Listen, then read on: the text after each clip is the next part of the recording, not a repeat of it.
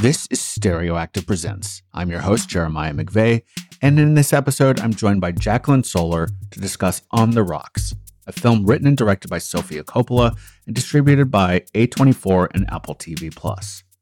On the Rocks stars Bill Murray, Rashida Jones, and Marlon Wayans. In just a moment, you'll hear Jacqueline's review, followed by my discussion with her about the film.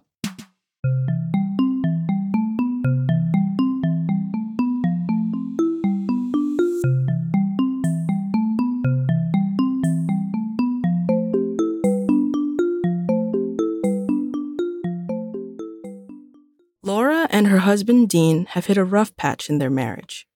Dean is spending too much time away on work trips and leaving Laura to take care of their two young daughters alone.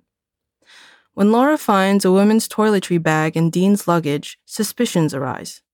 Laura's father Felix, drawing from his own experience as an adulterer, is quick to assume that her husband is having an affair. The pair have fun playing private investigators, following Dean around to try to catch him in the act. At its heart, On the Rocks is a story about a father and daughter spending quality time together after a difficult past, which leads to perhaps a new understanding between the two about why her father did what he did and ultimately broke their family apart. It is a relationship that is rarely seen on screen, and despite the film being centered on an upper-class family with access to enough wealth to use on frivolous things, like a vintage convertible for a late-night car chase through the streets of New York City and a last-minute trip to a tropical resort, there's still the universal experience of a child wanting to turn to her parent for help and see him as a good person whom she can trust despite childhood scars. From this point on, we may discuss elements of the plot for On the Rocks that some might consider spoilers, so if you don't want to hear anything about the movie at this time, please do skip ahead to the next part of the podcast. But we hope you'll come back and listen to this at some point.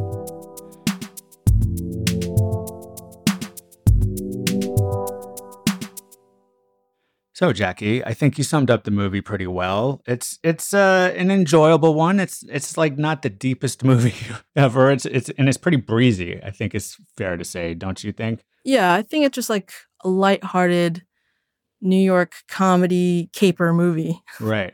It almost felt like if you told me the synopsis for this movie and then said it was directed by Sofia Coppola, I'd be pretty surprised, but having watched it, the execution definitely has her fingerprints on it, you know? Yeah, I agree. I feel like most of her films are very dreamlike and have like this quality to them that doesn't scream like old-fashioned comedy. Right.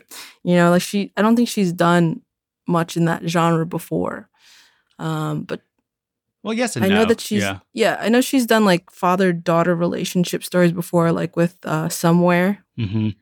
I think you could even make a case for Lost in Translation, which of course was sort of like her, I don't know, breakout movie, but second breakout if she needed a second breakout after Virgin Suicides. But yeah. Right. Like an older father figure to this young woman, even though there was also kind of a romantic element to it as well. Mm-hmm, mm-hmm.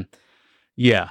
And I think it's interesting that you said dreamlike. You described her style and what she does as having a dreamlike quality, because there were moments during this movie where I thought it could make an interesting double feature with Eyes Wide Shut, because it's one spouse starting to be suspicious of another spouse and sort of going out on this sort of unexpected adventure because of their suspicions and sort of finding themselves wrapped up in all these weird things that they weren't expecting to happen.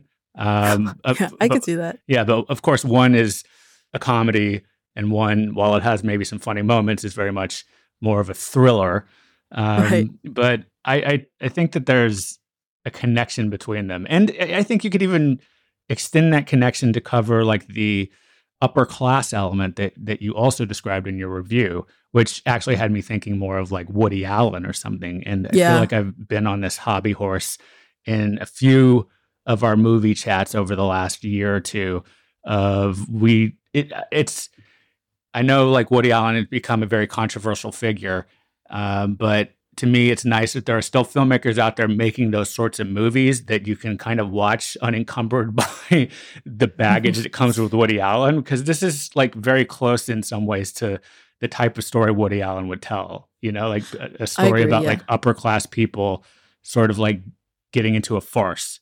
So, Yeah, definitely. I did feel like this movie had some inspiration from Woody Allen's work. mhm. And I do realize that, like you should write what you know, and Sofia Coppola comes off from a well-off family. So I Yeah, understand why she wrote it about this type of family with this type of financial situation.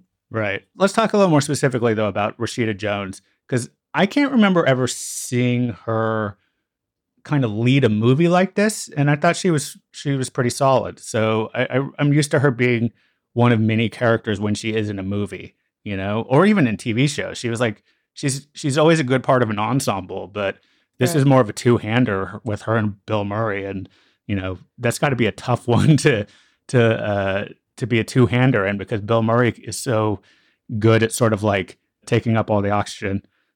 I feel like this movie, a lot of the entertainment does come from Bill Murray and how charming he is and how Hmm. charming he plays the character.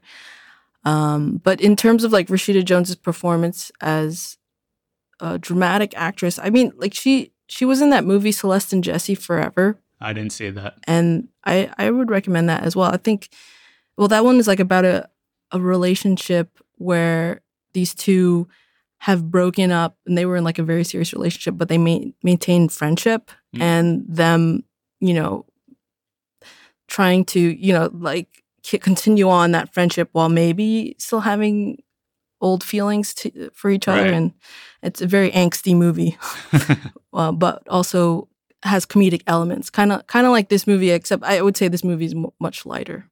Yeah. Okay. Yeah. And speaking of Bill Murray, and again, I think Rashida Jones was pretty good in that. Like, not pretty good. I thought she was really good. I thought that the acting was all pretty solid in this movie. It's kind of what kept me going on, because the plot is pretty bare bones when you get down Yeah. to it. Like, there's the premise and not a lot more. It's really about the character interactions, I think, between Jones and Murray. And I thought that she did really well in this, and Bill Murray was just sort of like a version of Bill Murray that we've seen, but like there was something about it that was like maybe a little more mature, but he was still kind of doing what I consider his Bugs Bunny thing of being this sort of like instigator of slight chaos. He's like someone Yeah. who can enter a scene and just like blow it up. Um, yeah, he's always got or very often has a Bugs Bunny quality to him, but like Yeah. I did appreciate that he allowed that to sort of maybe fade or fall to the wayside in certain scenes of this movie, especially towards the end, as they're having more like more intimate character moments between him and Rashida Jones as his daughter. So I did think it had a new layer to it that I'm not sure we'd seen like that before. And maybe we have seen versions of it, but I think there was like the aged quality here, because that was honestly my first reaction when I saw Bill Murray on screen. I literally said out loud, like, "Oh wow, he's looking kind of old these days." With But his he white looked, hair. yeah. But not in a bad way or anything. It's just like he's an older man, and I thought he did good at portraying an older man. It's nice sometimes to see in Hollywood old men portray old men and not pretend to be like younger dudes. Yeah, and I agree that this relationship conveyed in this movie is very interesting. I feel like it's not one that's explored a lot, like a relationship between a father and a daughter, especially at this age. I Mhm. feel like a lot of father-daughter movies are, where the daughter's still like a teenager or, going through those formative years. Whereas like this movie is like she's very much her own person now. She's an adult. She has her own family and she's dealing with her own issues. And she has this new perspective now of what it's like to be a parent and what it's like to be a spouse, and see what he did from this news perspective, which I thought was interesting. I feel like that isn't something that is explored a lot. To Right. see like why he committed adultery way back when, even though he very much loves her mother, like he talks about her all the time in a loving way, but there was something that was missing once she became a mother, and that he felt pushed him away, and he lost something that he believes that he lost something that she was before having children. Yeah. I mean, basically, he's a selfish person. Yeah. Even in the ways that he shows how he cares, seemingly very much for his daughter, he's still selfish in the way he does it. He makes it about him, as she points out. It's almost as if he doesn't trust that he could have a normal relationship with his daughter, so he has to make it into this like high concept thing that they have to embark on. Otherwise she'll just like write him off, which honestly, like the scenes near the start of the movie makes it seem like that might be the case. Like she might just be like, dude, I don't have time for this. I don't have time for you. Unless he like ratchets up her paranoia about what's going on in her life and sort of like, and that's where the Bugs Bunny part comes in, where he's just sort of like blowing up her life for his own purpose in a way. Right. And I think that's what makes the film interesting, just like all the zany antics that they go into, which then like leads to conversations, deeper conversations about themselves and the past. Right. So I'm going to just sort of like sum my feelings up about this movie by saying that, like, I think it's a solid movie. I think the reasons to watch it are for the performances as much as, if not more than anything. Like, it's a pretty light story, and it's not very long either. So it's not like you have to like commit yourself to like a big thing. It's a pretty easy watch. But I do think it's worth discussing, maybe if you want to get into this, the fact that this was primarily available on Apple TV Plus, which I don't have a subscription to, so I had to like do some work to see it. And I kind of wonder how that affects the impact of this movie and any other movie that comes out this way. Because like, I don't consider personally Apple TV Plus to be one of the major streamers that I have to subscribe to yet. And I have subscribed to plenty of streaming platforms. I have not felt any need to subscribe to this one yet, though. Yeah, I mean, that's fair. There's not many choices on there yet. I know that they have just a couple original series and then even less original movies. So I feel like Apple TV is like working on building up a catalog that will draw subscribers, but it's still pretty early. I feel like they only opened like a couple years ago, right? Yeah. So if like that, I'm not even sure, honestly. Yeah, so I think that they're just, working on it, and this movie just happened, like they just happened to bid the most money for streaming rights. So Right. Yeah, I feel like if people want to watch the movie, they'll find it, but I agree that it's not as accessible as other platforms, and so it might not be viewed as much as like Netflix original films or Hulu original films. Right. Okay. Well, any quick final thoughts about the movie itself? I agree with you. I thought it was like a movie that you should watch for the performances, and it's not like one of her best films. Like she has a really solid catalog with films that are much more engaging and like definitely deals with things like loneliness or feeling like you are getting too old or you're reaching this point in the relationship where you don't feel like your partner finds you appealing. Like that, she's done that before, and with like much more interesting executions. Like with Lost in Translation and Virgin Suicides is like my favorite. So I would recommend those.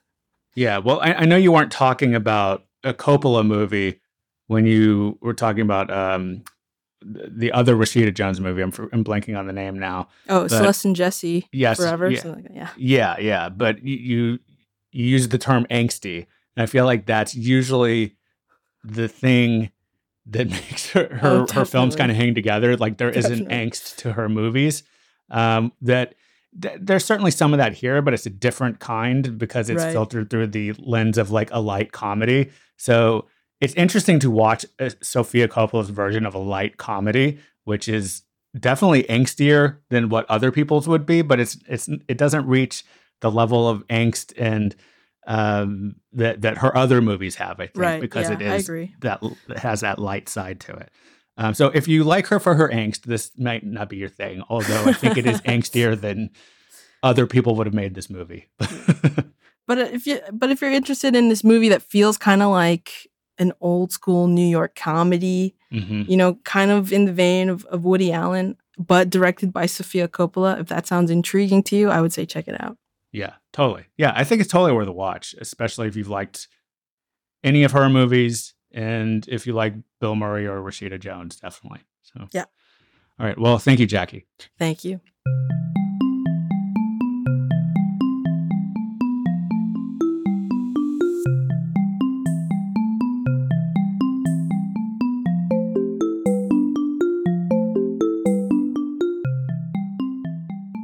Thank you for listening to Stereoactive Presents, and thank you to our guest, Jacqueline Solar. The music in this podcast is composed by Hansdale Hsu. My name is Jeremiah Lee McVeigh. If you like what you hear in this show, please rate and review it in Good Pods, Apple Podcasts, Spotify, or anywhere else that allows that. Doing so helps us to expand our audience, and it is much appreciated. And please follow us wherever you happen to listen to podcasts. Every little bit helps, and again, it is truly appreciated.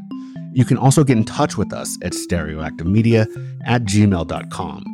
And you can find more information about this show and everything else the Stereoactive Media is involved with at stereoactivemedia.com.